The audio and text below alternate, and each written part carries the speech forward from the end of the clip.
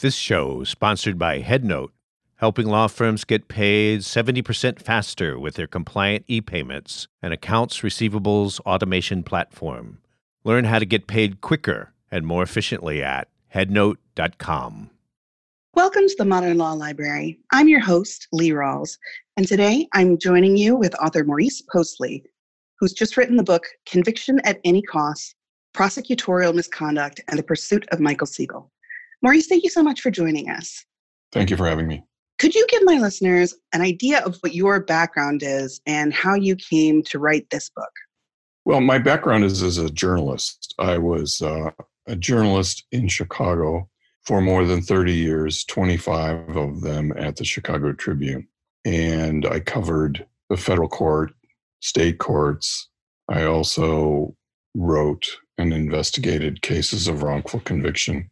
And now I'm connected as a researcher to the National Registry of Exonerations, which is a 3-university project, Michigan and Michigan State Law Schools and University of California, Irvine. And it is an online database of more than 2,500 wrongful convictions in the United States since 1989. So criminal justice has been a focus of my reporting for much of my career. Now, I hadn't heard of Michael Segal's case before I read your book. And when I think of wrongful convictions and exonerations, my mind immediately goes to criminal justice that is not white-collar crime, but this is a case of white-collar crime. I guess my first question is, how different was it for you to first start investigating this case compared to past cases in which there were, murders or violent crimes being committed that people were being wrongfully accused of?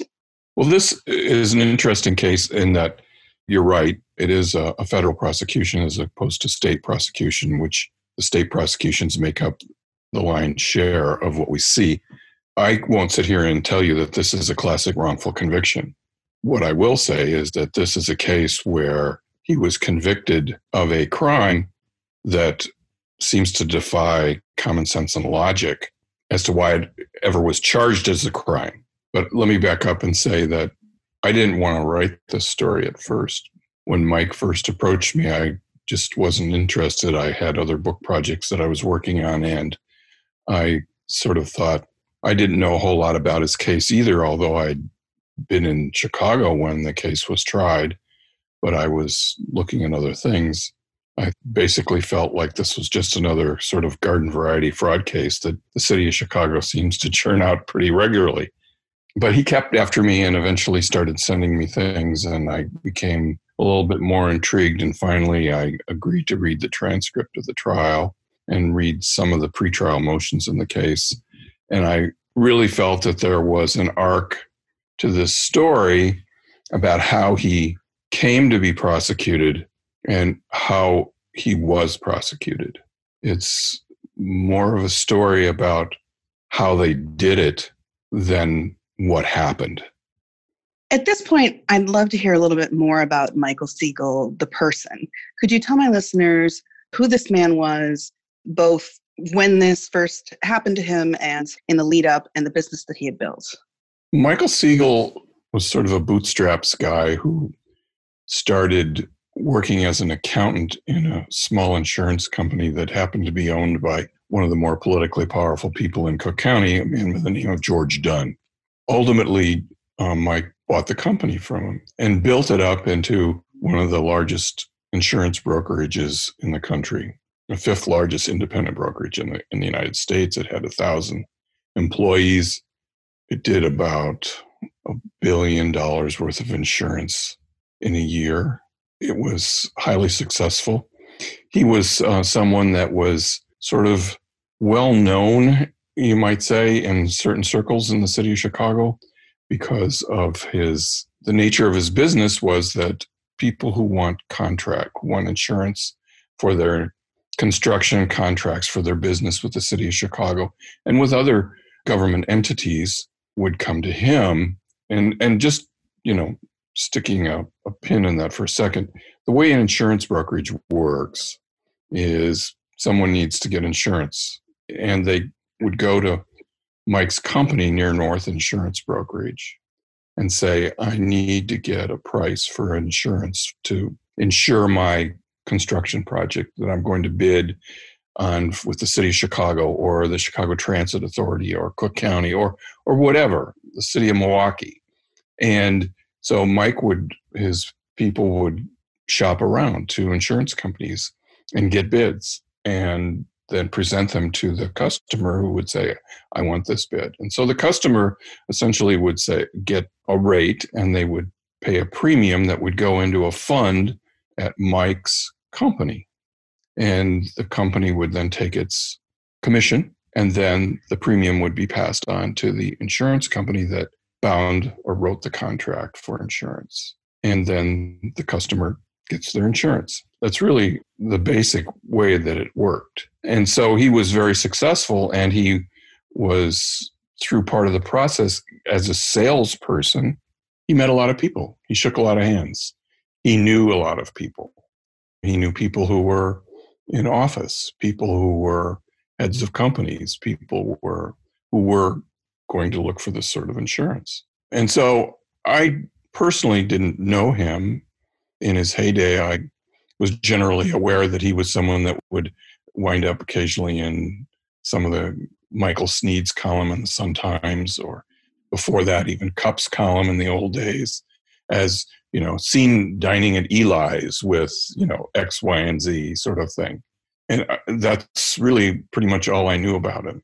And to go back to our story, this kind of confluence of events that led to him sitting in the dock in U.S. District Court began when a small group of his employees, rather high-ranking, whom he later called the Takeover Group, decided that they wanted to, it's a privately held company, take over the company.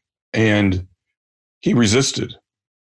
And so they peddled a story that the company was losing money, and that the fund that all these premiums kind of passed through, it's called a premium fund trust account, was missing millions and millions and millions of dollars. And they peddled it to the FBI. And one day, he was a former employee, asked to meet with him, and he thought it was just a routine little meeting. And instead, he was met by two FBI agents who took him up to a hotel room in Chicago, where he met with a federal prosecutor who said, we're investigating your company, and you're going to be charged with a felony. You're going to have to plead guilty, and you're going to wear a wire. And when he said, what are you talking about? He said, we want you to wear a wire and work as a cooperating individual. And he said, who do you want me to wear a wire on? And they said, anyone we tell you to. And so Mike said no. And that was the line in the sand. It led to his prosecution. And not just his prosecution, and I don't feel like this is really a spoiler because you tell us about it in the introduction, 8 years in prison. Yes. This was not a small event in Mr. Siegel's life. This was a major life-altering event that happened to him. I really found you just made a reference to the scene where he thinks he's meeting with one of his employees or former employees, and he walks into the lobby of a hotel, which is next to the building that I work in, and the man literally points to him, and it was very, Judas and in the garden sort of a scene. And every part of this book, for me, who works in Chicago, I live in the northern suburbs, but I work downtown, had such a Chicago flavor. And so many of the politics rang really true to me because I have lived in this city. Do you think a similar story could have happened in another city? Was there anything particular to Chicago that really enabled this miscarriage of justice to happen? That's a really good question. And I don't know how I could actually answer it. People often have asked me over the years, do you think Chicago is more corrupt than other cities? And I say, well, it's certainly in the major leagues. And you think about Philly and Boston and Detroit, Miami. But I said, I also think that perhaps in Chicago, people seem to be pretty good at rooting it out, and that's how we know about it. Why does, for instance, Cook County have more exonerations than almost any other county, particularly in the area of false confessions? And I think they're just very aggressive. You have innocence projects and people who are very aggressive in the defense bar who root this out.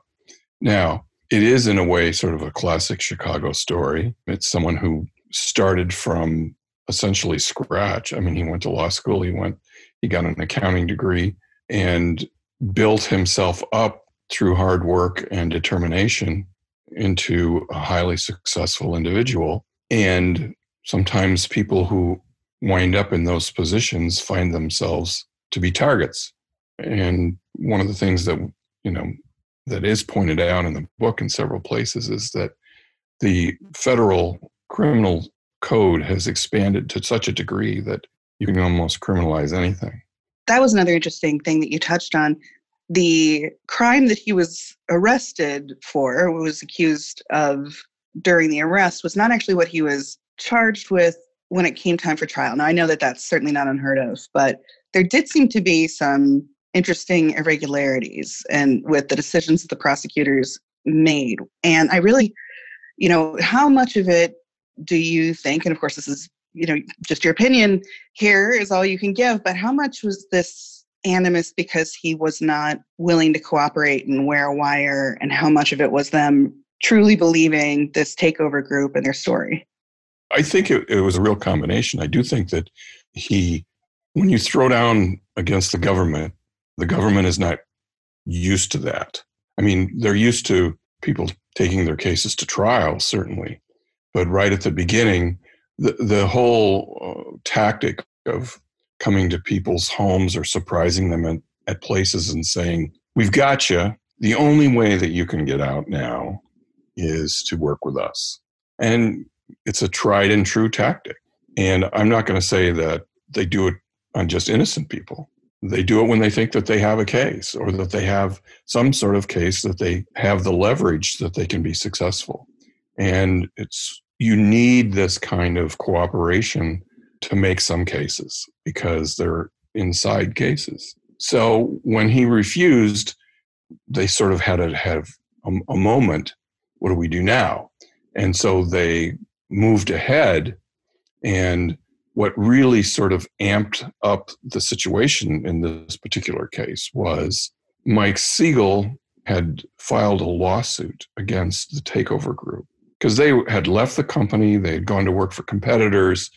There was strong evidence that they were trying to steal business away from him, that they were disparaging him to his customers, to his old customers. There was ample evidence that they were getting leaked information from the government about what was going on, so that they could then disparage him to the customers, his customers, in an attempt to steal the business. And as part of this, Mike's people found out that a former employee had been breaking into their computer system for months and stealing literally tens of thousands of emails and documents. A lot of it was attorney-client privilege documents. And these documents were being fed to the takeover group.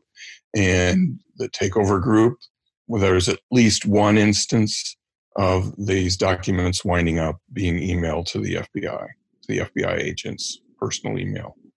And when this civil case was pending, and of course you have the potential for discovery, there was a meeting and the federal prosecutors said, take down that lawsuit, or we're going to RICO your company. And of course, RICO is Racketeer Influence Corrupt Organizations Act, which is a very powerful statute under Title 18 that you can use to take the proceeds of a criminal enterprise. And Mike said no again. And so the company was indicted. There was racketeering charges were brought. And so ultimately, not only was it 8 years in prison, the company was forfeited. Mike's home was forfeited. 1,000 people lost their jobs. And so you circle around in this, and I'm not giving away any secret here, but who were the victims in this case? Well, all the insurance companies got their premiums. All the customers got their insurance. The company was moving right along near North, wasn't going into bankruptcy.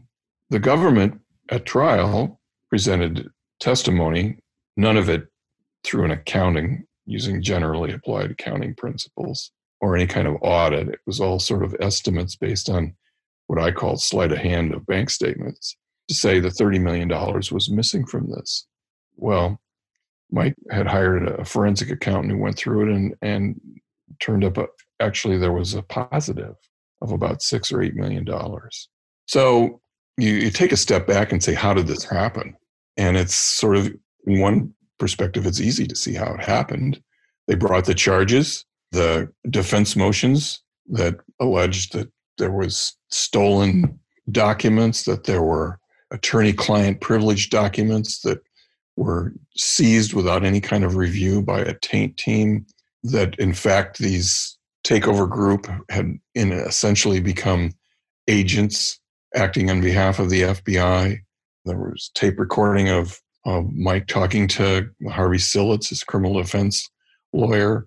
They never got a single hearing on any of it in court. And so sort of away it went, and he was convicted.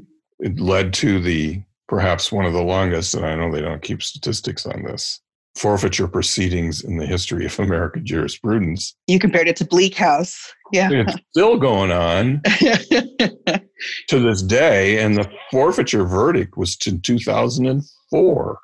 So that's a long-winded answer to your question. Well, we are going to take a quick break to hear a word from our sponsor. And when we come back, I'll continue talking to Maurice about his book, Conviction at Any Cost, Prosecutorial Misconduct and the Pursuit of Michael Segal. And we'll find out how Y2K made an appearance in this book and in this case. Hey, law firms. Getting paid is fantastic, but dealing with accounts receivable is such a pain. What if there was a better way? Enter HeadNote, an industry-leading compliant e-payments and AR automation system. Their unique blend of features cuts through the noise and helps you to get paid 70% faster. Skip the paper checks, spreadsheets, and awkward calls to overdue clients. Get paid faster with less effort. Visit headnote.com for more information. Welcome back to the Modern Law Library. I'm your host, Lee Rawls, here speaking with author Maurice Posley about Conviction at Any Cost. So, Maurice, Y2K ended up being sort of a side character in a book with many, many characters. In fact, so many characters that you have a cast listing, a very helpful cast listing at the end of this book. Could you talk a little bit about how Y2K preparation ended up playing a part in this case? There was a problem in getting any kind of really good audited statement within Near North at one point. And there was this preparation for Y2K when everybody thought that, when the clock struck 12, there was going to be a cascade of financial collapse. I remember as a journalist at the time, one of my assignments was to go out at 12:05 a.m. and see if I could take out money from cash machines in the western suburbs. That was sort of the level of people just had these grave fears and doubts about what was going to happen. And of course, nothing happened. But they brought in a new computer system to try to convert their system around the time of Y2K. And it was the inability to get accurate accounting statements that the takeover group latched upon to say that there was this gigantic deficit within the company, and used it to first try to leverage Mike into ceding control of the company, and then to sell their story to the federal government. One wonders if they just had gotten a decent or a good computer system that acted correctly, whether this would have ever happened in the first place. Tech is important. All my listeners take that as one of the lessons from this book, definitely. I want to circle back to your long career as a journalist and choosing to work with Mike on this book. You have been involved in reporting on so many different cases and communicating with many, many people who were wrongfully convicted. You played a role in then governor of Illinois, declaring a moratorium in 2000 on the death penalty because there'd been so many exonerations of death row prisoners. Were there any differences that you found in working with Maurice, who has this background as a lawyer and an accountant and went to prison on these, kind of white collar crimes, and working with what we consider the more usual wrongfully convicted people who usually have much less in the way of personal resources? Well, Mike certainly had a lot of resources. And I mean, part of the story is one of the reasons he wanted to tell his story was because, I've said this with the idea that a lot of people think that these things can't happen to them, that happens over there, not to me. And in his case, not only did it happen to him, but he had pretty significant resources to combat it, and it happened anyway. Working with Mike was a bit of a challenge because he was so immersed in this case. It was hard sometimes to say, you have to stop and step aside and say, we're going to tell this story in a way that not just you can understand, but that everybody who doesn't have your background can understand, and everybody who hasn't been involved with the case as you have, so that they can understand it. And he was essentially such a gravely wounded person by all of this that it was sometimes hard for him to sort of see things through the prism of that I thought he should see it through. And I tried to tell the story, and it really is told. There's a lot of his observations in there, obviously, but through the court documents and the court proceedings. It was reading the transcript that was sort of ultimately the factor that got me hooked sort of on that this was a story that was an interesting story to tell. But he has certainly, in one way, is similar, is that he is, you can call it a crusade, but he has fought and sought attention from the Justice Department about what went on in this case for years and years and years. And you see that in people who, in many cases where they fight and file, and the difference is Mike had lawyers, and a lot of these other people are typically pro se until they can unless they get the attention of, say, an Innocence Project or a pro bono law firm is willing to come in, because they don't have those kind of resources. I found it very moving when I read the very end, which is a postscript written by Mike himself, because he puts forward many, many facts, just like you would expect any lawyer to do. But the pain that he went through does certainly come through. Is that one of the reasons you felt it was important to include a portion actually written by Mike himself? I thought from the beginning that he should have a voice in there somewhere like that, because he was so passionate about it. He's lived with it. He went to prison. He had some really sort of, in some way not unsurprisingly, but in a way surprisingly amazing experiences in prison. The process that he went through, leading from investigation to trial and post-trial, I think was very illuminating about how the criminal justice system can work. Every case is different. I just always felt that it should have that sort of personal note in there, because it is his story. And that's part of it too. It isn't just sort of like reading a black and white one-dimensional transcript. These were people's lives at stake. And that's why I thought it was just kind of critical to get a sense of the man as well. So Maurice, this is not the first book you've written, and I'd love for my listeners to also hear a little bit about your other books and the other topics that you've spent this kind of time on. Thank you. I'd love to do that. I'll do it actually in a little bit out of order, because I have another book coming out this summer, actually in June, if I can say that. And you mentioned George Ryan. I helped George write his memoir on how he stopped the death penalty. See, I didn't even know that. Oh my goodness. And it's coming out in June. I actually think it's quite a great story. I was in Chicago writing about some of this stuff at the time he declared the moratorium, and then ultimately when he emptied death row and commuted all the sentences. And so it's, I think, a really kind of interesting and actually gripping account of how he came to do this. And what's the title of that one? It's called Until I Could Be Sure, How I Stopped the Death Penalty in Illinois. Because it's a takeoff on, at the time he declared the moratorium in January of 2000, he said, until I can be sure, he would not approve an execution. And of course, Illinois never had another execution. He actually presided, if you want to use that word, over the last one, which was in 1999. And that, even though there was really no doubt about the guilt of that person, still shook him up, combined with all the exonerations that we had, enough to declare the moratorium and ultimately to do what he did, which was to empty death row, the largest such action in American history by a governor in terms of death row.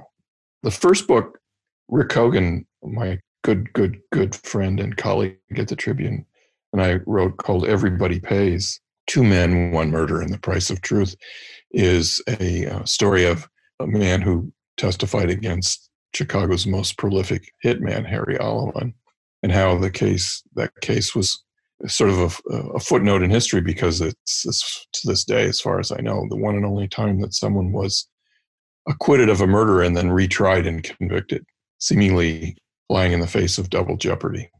That's an amazing true story of the man who faced off against a hitman.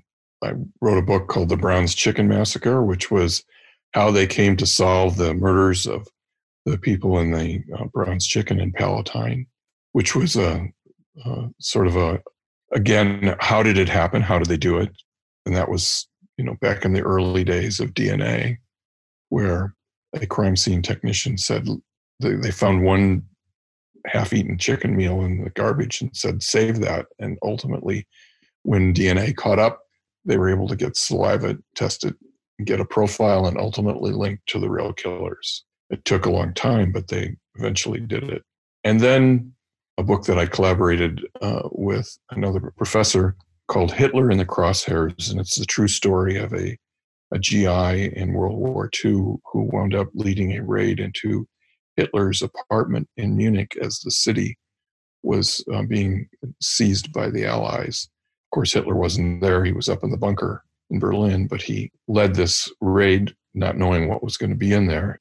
In researching that story, it started with the son of a pastor who remembered his father showing him a pistol when he was 5 years old, saying that was Hitler's pistol. And unraveling that story and going back to this soldier wound up taking the pistol from Hitler's apartment, giving it to his pastor, like you do. Unraveling the story, we discovered how a German officer, military officer, had raised a small, silent army of people, sympathizers, to protect Munich from the total destruction, and revolted against the Nazis as the Allies came close to taking Munich. That's kind of an amazing story that I never expected to tell or to find. Maurice, if my listeners are interested in looking up any of those books or in getting in touch with you, where could they do that? They're mostly out of print, but you can find them on Amazon still. But anybody who wants to reach out, I can help them find them. My email is easy peasy. It's my name, mauriceposley@gmail.com. Well, thank you, Maurice, for coming on to talk about conviction at any cost. And thank you to my listeners for joining us for this episode. If you enjoyed it, please rate, review, and subscribe on your favorite podcast listening service.